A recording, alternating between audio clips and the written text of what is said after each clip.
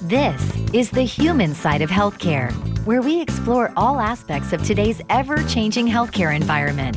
Brought to you by the Dallas-Fort Worth Hospital Council and featuring CEO Stephen Love with co-host Thomas Miller. Now, let's make healthcare human again. Welcome to the human side of healthcare. We're delighted you're with us today. And today we want to talk about a subject, Spina Bifida. And we're delighted that we've got a board-certified orthopedic surgeon from Medical City Children's Hospital with us, Dr. Shyam Kishan. Welcome to the show. Thanks for having me on the show. For our listeners, they may not know exactly what spina bifida is. Sure. So spina bifida is a congenital anomaly of the spine. It's something that the child is born with because of the way the spine develops in the womb. Typically, the spine develops open on the embryo, and then at about 7 weeks of age, the open tube of the spinal cord in the back rolls over and closes itself. Now, in some people, it does not do that. And so when the child is born, the spinal cord actually is exposed on the skin. The commonest area is in the lower back, and it's called a lumbar spina bifida.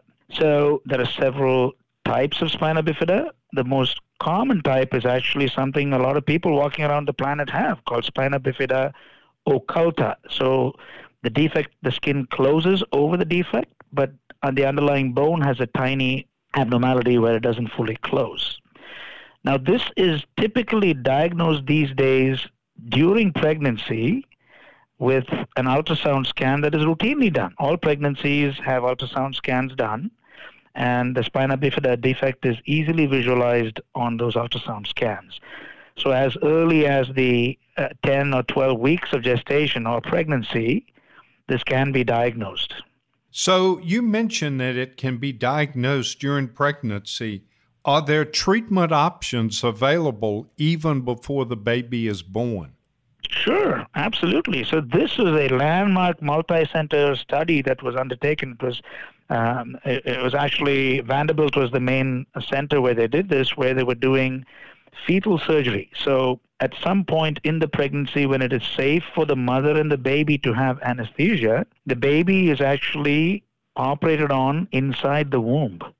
So the mother undergoes surgery. It's like a cesarean section. The uterus is opened, and the pediatric neurosurgeon will go in there and repair the defect. So when the child is born, there is no defect on the back. There's only a scar which heals from being within the womb. So this is a very, very modern and very beautifully done treatment for spina bifida intrauterine or during the fetal life. You know, that fetal surgery sounds very delicate. What would be the risk associated with doing it while the child is in the womb? So there are dedicated centers around the country which are sort of certified and qualified to do this operation. Medical City Dallas Children's Hospital is one of them. We do have a fetal surgery program. The surgeons who do this are trained surgeons who are board certified and qualified in pediatric surgery. That is the branch of surgery dealing with operating on children. We also usually have a maternal fetal medicine surgeon as well. As with any surgeries, there are risks involved. The big ones here are potentially the loss of the pregnancy due to the operation. However, it's done during a time of pregnancy when generally it is considered relatively safe to expose the mother and the child to anesthetic and to a surgical procedure. You know, let's assume the child is now born and that surgery was not done. What treatment options are available after you're born? So they do the same thing after the child is born, which is to close the defect which is open in the back. Now, remember I said there's several grades of it. The mildest form or the commonest form is where there's normal skin over. And for example, I have spina bifida occulta myself, and I wasn't diagnosed with that till I was about 18 and was supposed to enter into an army program in India. But I have no complaints related to that. The most extreme of it is where the spinal cord lies completely open to the back. So if it is in that scenario, the neurosurgeons that operate on children will usually close that defect within the first 2 or 3 days after the child is born, so that there is no infection. The spinal fluid around the spinal cord does not leak out from the back, and it helps the wound close and helps, the child's care, because otherwise it's hard for the child to lay on the back, for the parents to take care of diapering and so on.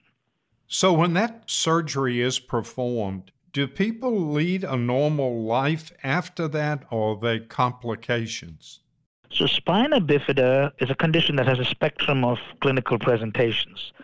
What decides the outcome or the clinical abilities of a patient are the level of the lesion. Meaning, if the bottom end of the spinal cord is involved with the spina bifida lesion, that particular patient has the more normal outcome because the least number of muscles are affected.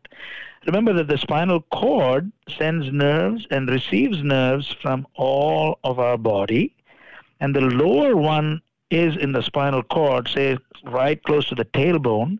The only function that is affected is that of your bowel and bladder control. But let's say a child has a lesion in the thoracic spine or the spine of the chest. That person is not going to have any function or sensation below, say, the belly button area. So that person is not going to be somebody that can stand and walk. In contrast, a person who has a tailbone spina bifida is likely to be somebody who can stand and walk and perhaps even run. But what is common to almost all of them is that they have very poor bowel and bladder control. So that tends to be a lifelong issue that needs care all through. Are there real other major complications other than what you just described that sometimes you see with spina bifida? Yes, absolutely. So the weakness in the legs is akin to being paralyzed, so the inability to walk.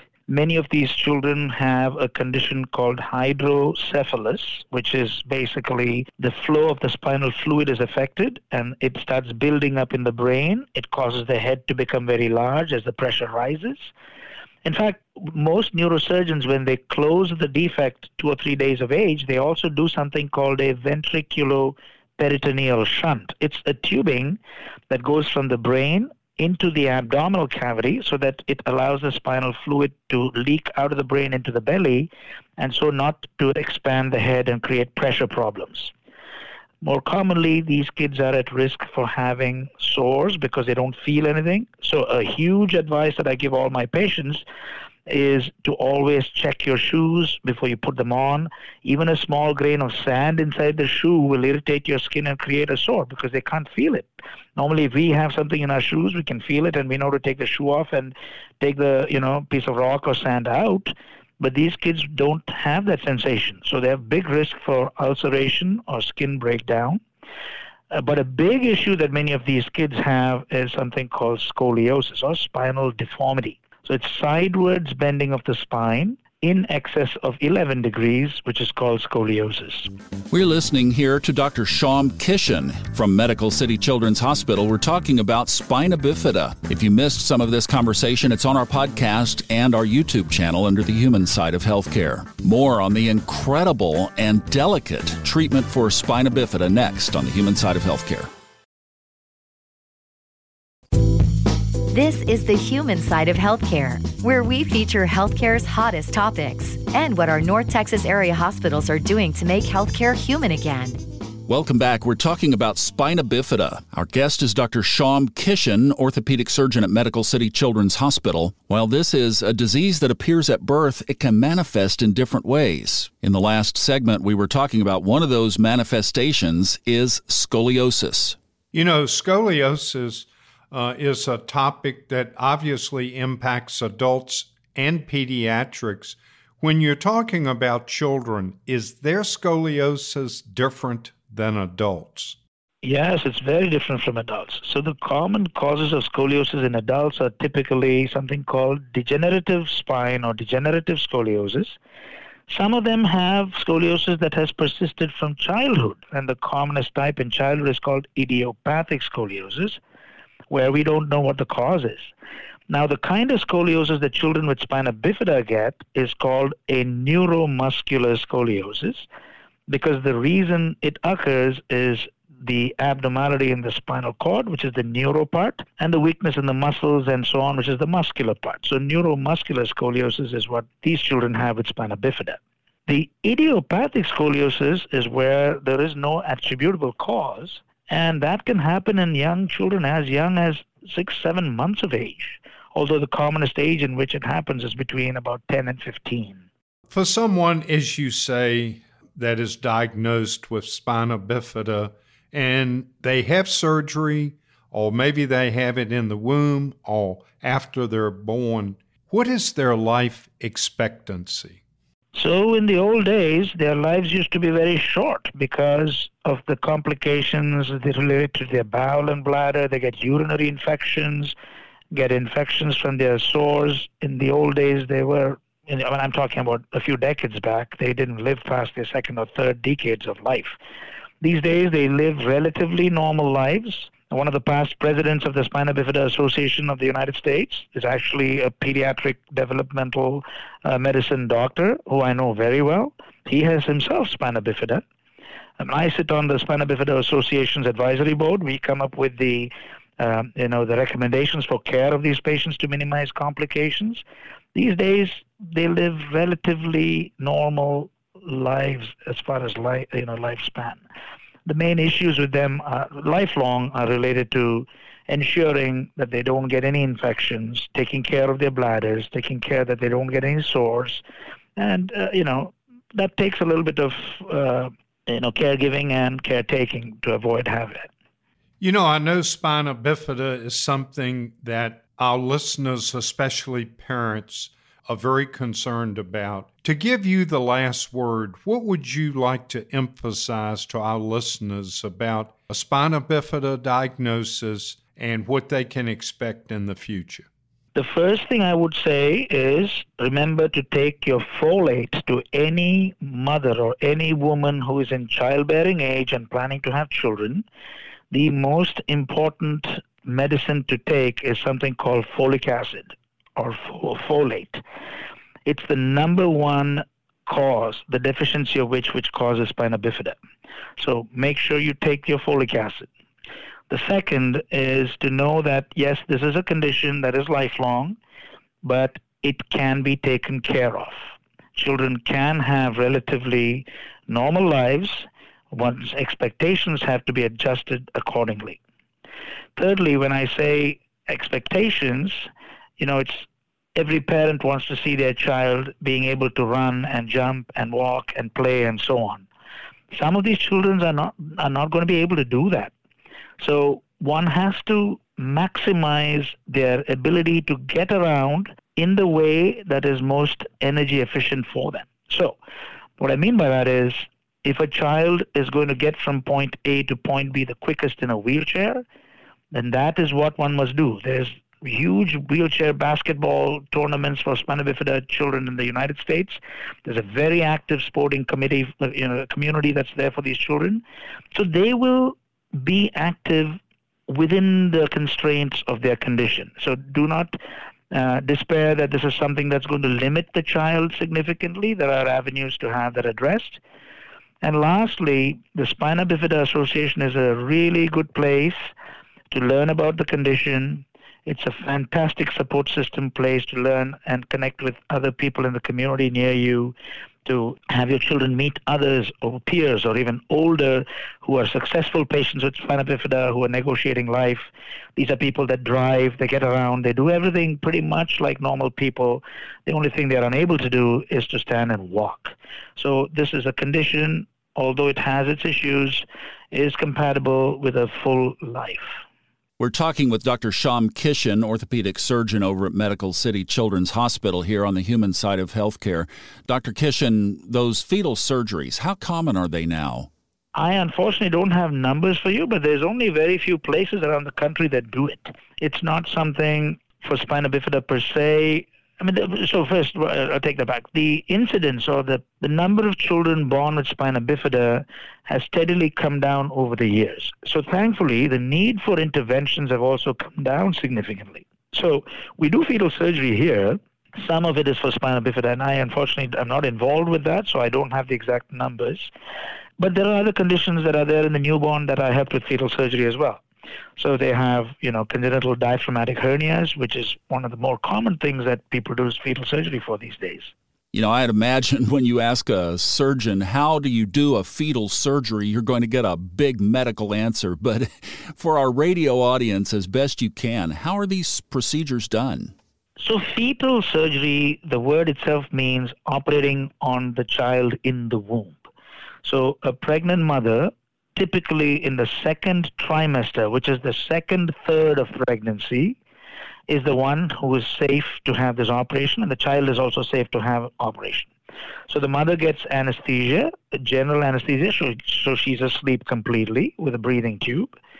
The abdomen is prepped, and then just like one would do a cesarean section to deliver a baby, the abdomen is opened, the uterus is opened, and the amniotic cavity, which is the sac which contains the fluid around the baby, that is opened, and the baby is delivered out of the womb. The operation is done on the baby, and the baby is placed back in the womb, and the womb closed up again, and the belly closed up again. That is the simplest way of explaining what this operation is. Unbelievable. Steve, did you hear that? I sure did. It was unbelievable. What a phenomenal way to really help people and to do the surgery before they're born. Can you imagine? That is absolutely incredible. The technology that is being used now in these hospitals is unbelievable sometimes. That's one of them right there. Wow. It is, yes. It is really incredible, yes. I'd like to jump forward because you mentioned that you have spina bifida occulta and that you had it diagnosed in your late teens. So how does this show up for people that it is not diagnosed as a child, then it presents as an adult, and then what? So it doesn't do anything. So it's an interesting thing. Spina bifida occulta of S1, or the first sacral vertebra, which is the first bone of your tailbone. Our tailbone is made up of 5 bones, and the top one is S1. So spina bifida occulta of S1 is the commonest incidental finding on a plain X-ray of the spine or the abdomen. Meaning, a patient goes in with another problem and they're getting an X-ray to diagnose some other problem, and this is seen on that X-ray as an incidental finding, unconnected to the problem that the patient went in to have evaluated. It is in itself completely benign. It has no complications. It doesn't have any implication or suggestion that that person is going to have back pain or any of the bowel problems or the bladder problems that the other patients with spina bifida have. So I don't have any issues with my back. I mean, I am a fully functioning, healthy individual. I'm now in my 50s, and I can't say that this has ever come in the way of anything I do. Well, I would imagine for a parent of a teen who suddenly discovers that their teen has this would be quite a shock. I mean, is this something that parents of teens who discover this should be overly concerned about? Not at all. So this is not something that you go hunting for or anything like that. I mean, this is something, we see children. I see children with back issues all the time. We have actually the busiest scoliosis practice in North Texas. We deal with only spinal deformity in our practice as far as the spine is concerned. So my partners and I, we treat spinal deformities from the newborns all the way into adulthood. And we diagnose things like spina bifida occulta when we are working patients up for other problems. So when I see a patient that comes in with back pain, or when I see a patient with scoliosis, and we get x-rays and we see this, we don't.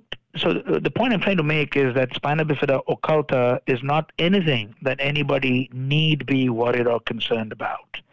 It's not the cause of any problems in children or adulthood. Spina bifida, something that affects kids and adults, something that is fragile and not fragile. Wow, what a great exploration with Dr. Shyam Kishan from Medical City Children's Hospital. And catch the whole interview on our podcast if you missed it, The Human Side of Healthcare, and our YouTube channel. Now, when we come back, citizens learning to help citizens in times of emergency. Next on The Human Side of Healthcare. Welcome back to the Human Side of Healthcare, where we explore how to take better care of your health so you can live a happier, healthier life. with DFW Hospital Council CEO Stephen Love, along with Thomas Miller. Welcome back. You know, in today's environment, many times citizens get involved in accidents, emergencies, and tragedies that occur in our society. We're going to talk about Stop the Bleed today, and this is going to be a topic that can save lives. We're delighted we've got Crystal Perry with us today. She's the Trauma Program Director at Medical City Denton. Crystal, welcome to the show. Thank you. I'm happy to be here. You know, Crystal, to help set the stage, can you explain what is Stop the Bleed training? Yes. Stop the Bleed training is a course that was created by a group of healthcare workers, federal government, and law enforcement after the Boston Marathon bombing. In the trauma community, this is a very prevalent topic. The course was created to teach bystanders how to give first aid training. So during the Boston Marathon bombing, 27 tourniquets were applied to those injured, and of those 27, they determined that 17 of them were applied by bystanders, those that were there next to the victims before any medical or police were able to reach the patient. So after this event, the group gathered and they determined that we needed to create a course to teach the public on how to use these items, the tourniquets and wound packing, so that they can actually help their neighbor, so to speak, in an event. This course is designed for anyone. It does not require any previous training, and it is very simple. It is some techniques to show you how to apply a tourniquet, what items you can use as gauze or packing to apply direct pressure on a wound. Many times when you think of this course, often people think of mass casualty events. However, this training can be used anywhere. You know, trauma is a national health problem, and serious bleeding is responsible for over 35% of pre-hospital deaths. So traumatic events can be anything from a car accident, industrial accident, or intentional acts of violence such as shooting or stabbings or the bombings. The course was created after the marathon bombing. However, you can use this for everyday living if you're around someone that has an injury that results in life-threatening bleeding. You know, I guess to help our listeners, would this be similar to in cardiovascular and respiratory problems, we do CPR as bystanders. So these are bystanders that are trained to help stop hemorrhaging and bleeding in a serious situation. Would that be a good analogy? Yes, that is correct. We often pair with our cardiac programs to teach the CPR in addition to this because they can go hand in hand. But it's the same concept where we're teaching the public how to do some first events for the victims before help arrives. So during the course, we teach them, number one is to ensure your safety, make sure that you're in a safe environment, and then how to identify what is considered life-threatening bleeding, and then if there is a trauma kit available, the steps to go through to use that kit, or if there's not a kit available, what you can use to improvise with everyday items you have on hand. You know, I've always heard that you have to apply a tourniquet correctly. Is that what a lot of this training is? When to use a direct pressure approach, a tourniquet approach, and how to use a tourniquet. Would that be included in this training? Yes, the course is fantastic on, it shows some real-life example scenarios that will show you which locations on the anatomy that you would use a tourniquet versus the direct pressure. Because for a tourniquet, you use those more on your extremities, like your arms and legs, whereas the direct pressure you would use in your neck, your shoulders, your chest area, that type of thing. And we really go through those scenarios with the students.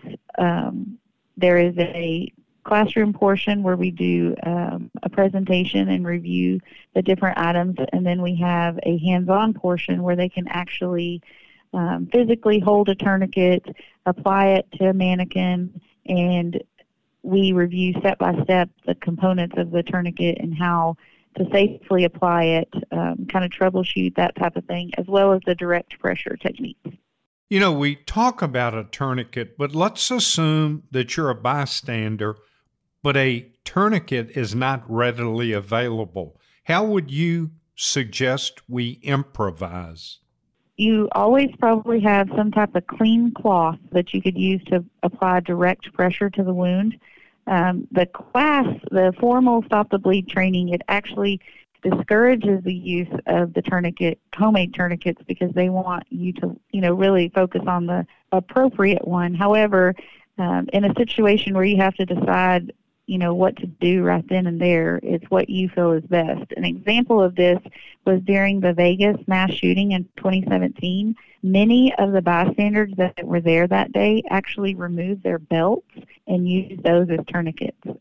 They raided the T-shirt stand that was there at the concert, and they used those T-shirts and passed out to people and helped give, basic instructions on applying what they had available to save people's lives. So even though the class may really focus on the formal tourniquet, there are things that you could use.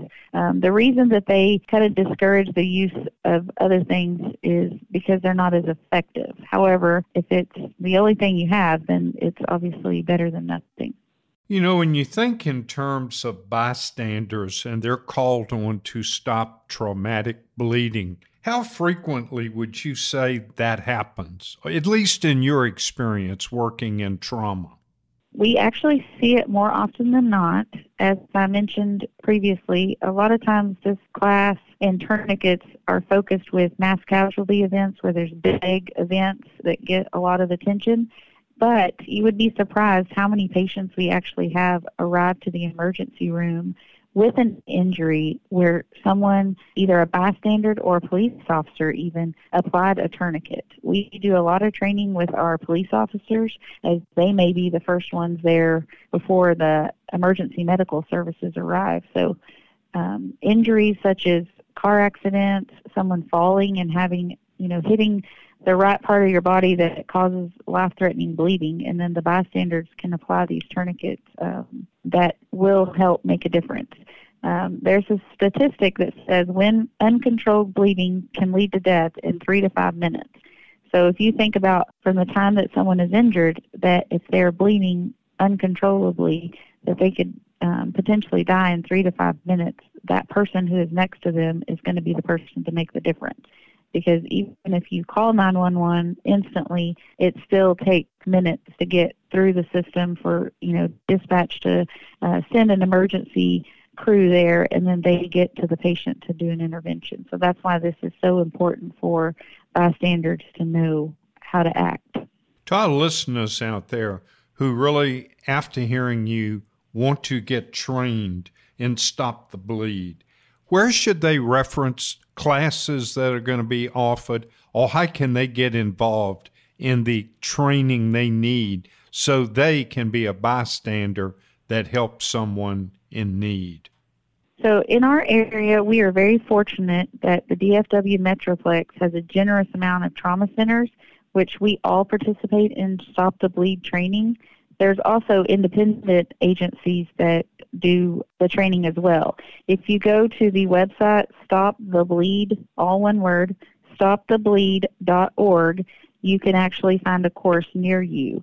They have it sorted out kind of by your zip code, and then you use that tool to search one. The courses are updated on a regular basis, so you can check to see if one is in your area. And if you don't see one on the website, you can contact, I know for sure as part of the Medical City Healthcare family, all of our trauma centers have Stop the Bleed instructors who routinely teach. Often we do courses for schools and community groups, such as, the Rotary Club or a church group, so that's a large group of people at once who can learn the training. Crystal, you mentioned schools. What age do you prefer to start the training? Typically, we start about 7th grade just because the topic is a little easier to teach them. However, my 10-year-old daughter has been trained somewhat just because she's been around it enough to see what's going on. So you can teach younger children. Do these classes have to be in person or are they available online? So the lecture portion of the Stop the Bleed course is now available virtually. This was something that we created during, the high peak. We were still wanting to get this topic out to the public. So you can take Stop the Bleed course virtually. If you go to the stopthebleed.org website and use the Find a Course tool, then you can search for online classes.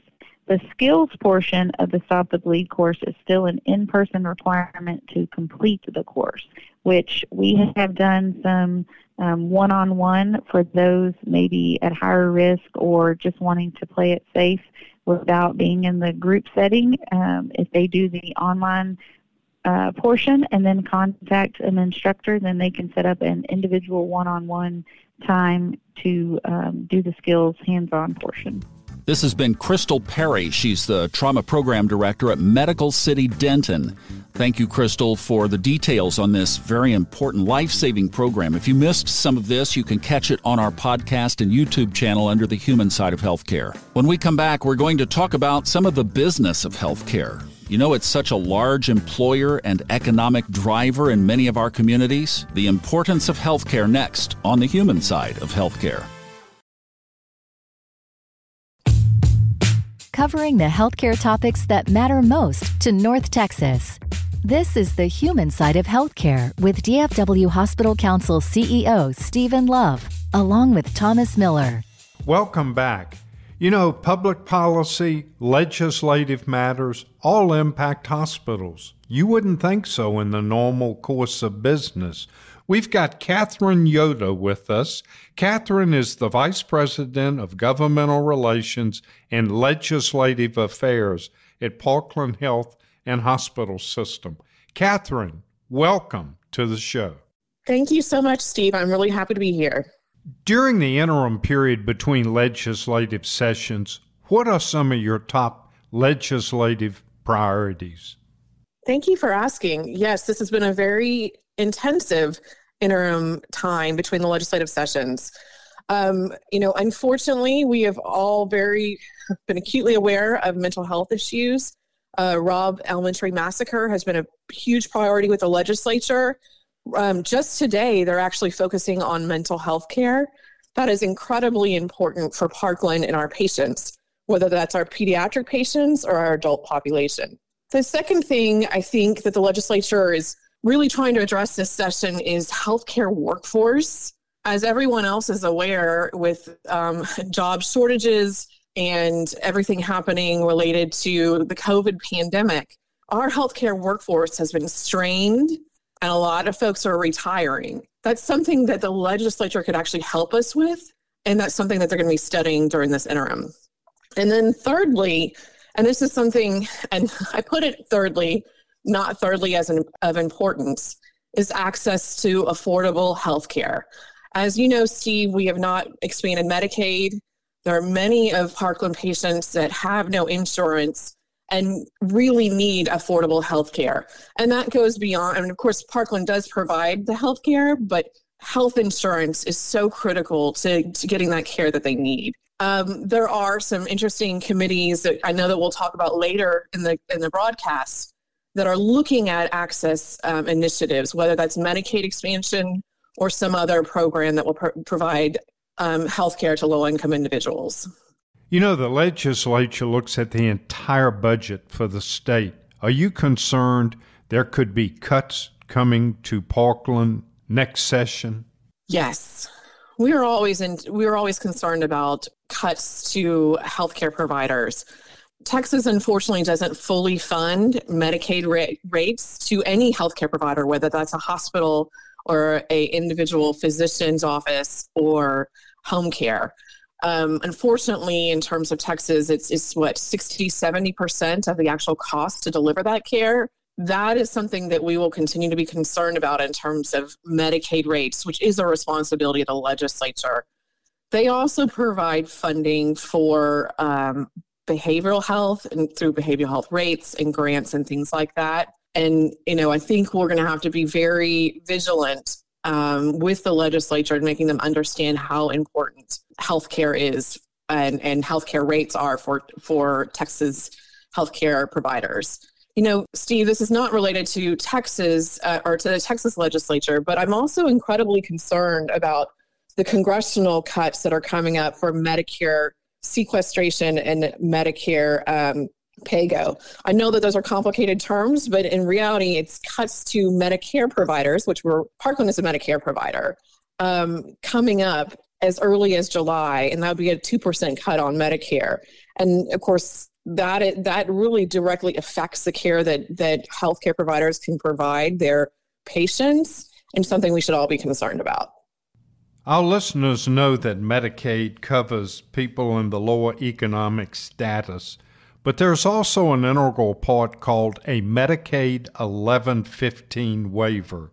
Can you explain, and as you look to the future, how will the 1115 waiver impact Parkland? So the 1115 waiver, one of the things that's so critical that we're excited about is through the 1115 waiver, we're going to be able to extend postpartum care for women that are on Medicaid for 6 months.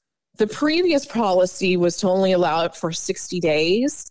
And oftentimes our obstetrics folks have told us if women are going to have problem post-delivery after they leave the hospital, the problems that arise oftentimes arises after that 60 days and within that first year of post-delivery.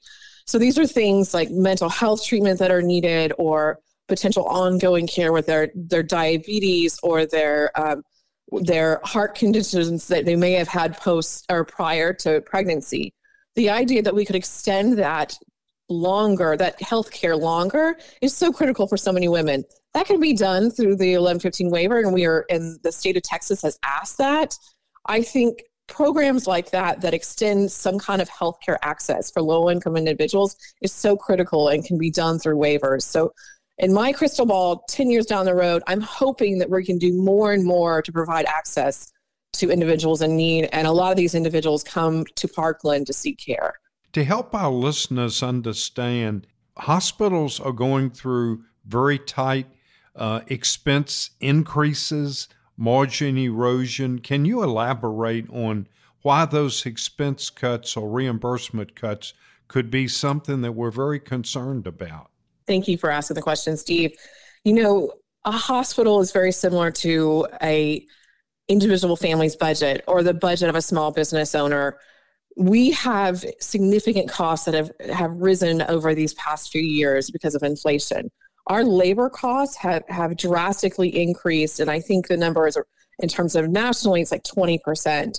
Our drug costs, our pharmacy costs, our drug costs have increased as well, over 20%. And then beyond pharmacy and labor, which are two highest cost drivers in terms of a healthcare system, a hospital, we also have costs related to supplies. And just like everyone else that are trying to buy something from their local grocery store that's costing more money, that is on a broader, bigger scale, a hospital's in the same boat. In terms of Parkland, 70% of our patients are uninsured or on Medicaid. So Medicaid rates and cuts to Medicaid drastically harms a hospital like Parkland and reduces our ability to provide care for all. Not everyone is uninsured or low income in Dallas County, but everyone can benefit from our trauma system, our burn system, and the care that we provide for the Dallas County community. Things that are similar that I've shared today are also similar across the other health systems across Dallas County and the state. It's so critical for everyone. Thank you, Catherine. What an excellent answer. The other thing, too, from an economic impact and stimulating the economy, especially in North Texas, Parkland is a very large employer. Would you agree? Absolutely, Steve. Parkland employs, I believe, between 12,000 and 13,000 individuals throughout our healthcare system and throughout Dallas County. To give a little plug for your listeners out there that are looking for a job, we really need good employees at Parkland. And you don't have to be a clinician. You don't have to be a nurse. We look for all types of employees at Parkland, whether that's through the human resources or dietary or security. We have our own police force. We are also always looking for good employees and would really appreciate anyone that's out there looking for a job. You can go to our website, parklandhealth.org, and there's a link there that talks about careers and career opportunities at Parkland. You know, Catherine, as we look at the care that hospitals provide, the economic impact, I think you've really made some good points about healthcare policy. Any final thoughts on the significance of all hospitals in North Texas? Thank you, Steve, for asking that. One of the things I would like to share with your listeners is that the issues related to healthcare policy really are important to the entire community. I know we've talked about the Parkland priorities, but really the Dallas community, and whether you are someone that has private health insurance or someone that is uninsured, all of these policy issues that we've discussed today really affect the care that you will be provided in the healthcare settings and for your workforce. Thank you, Catherine. What a great answer. Thank you for being with us today. And as Catherine said, this is so important. Healthcare policy impacts you, whether you have insurance, you're uninsured, and it certainly impacts the workforce within the employers in North Texas. We want to thank you for being with us today and join us next week for the human side of healthcare.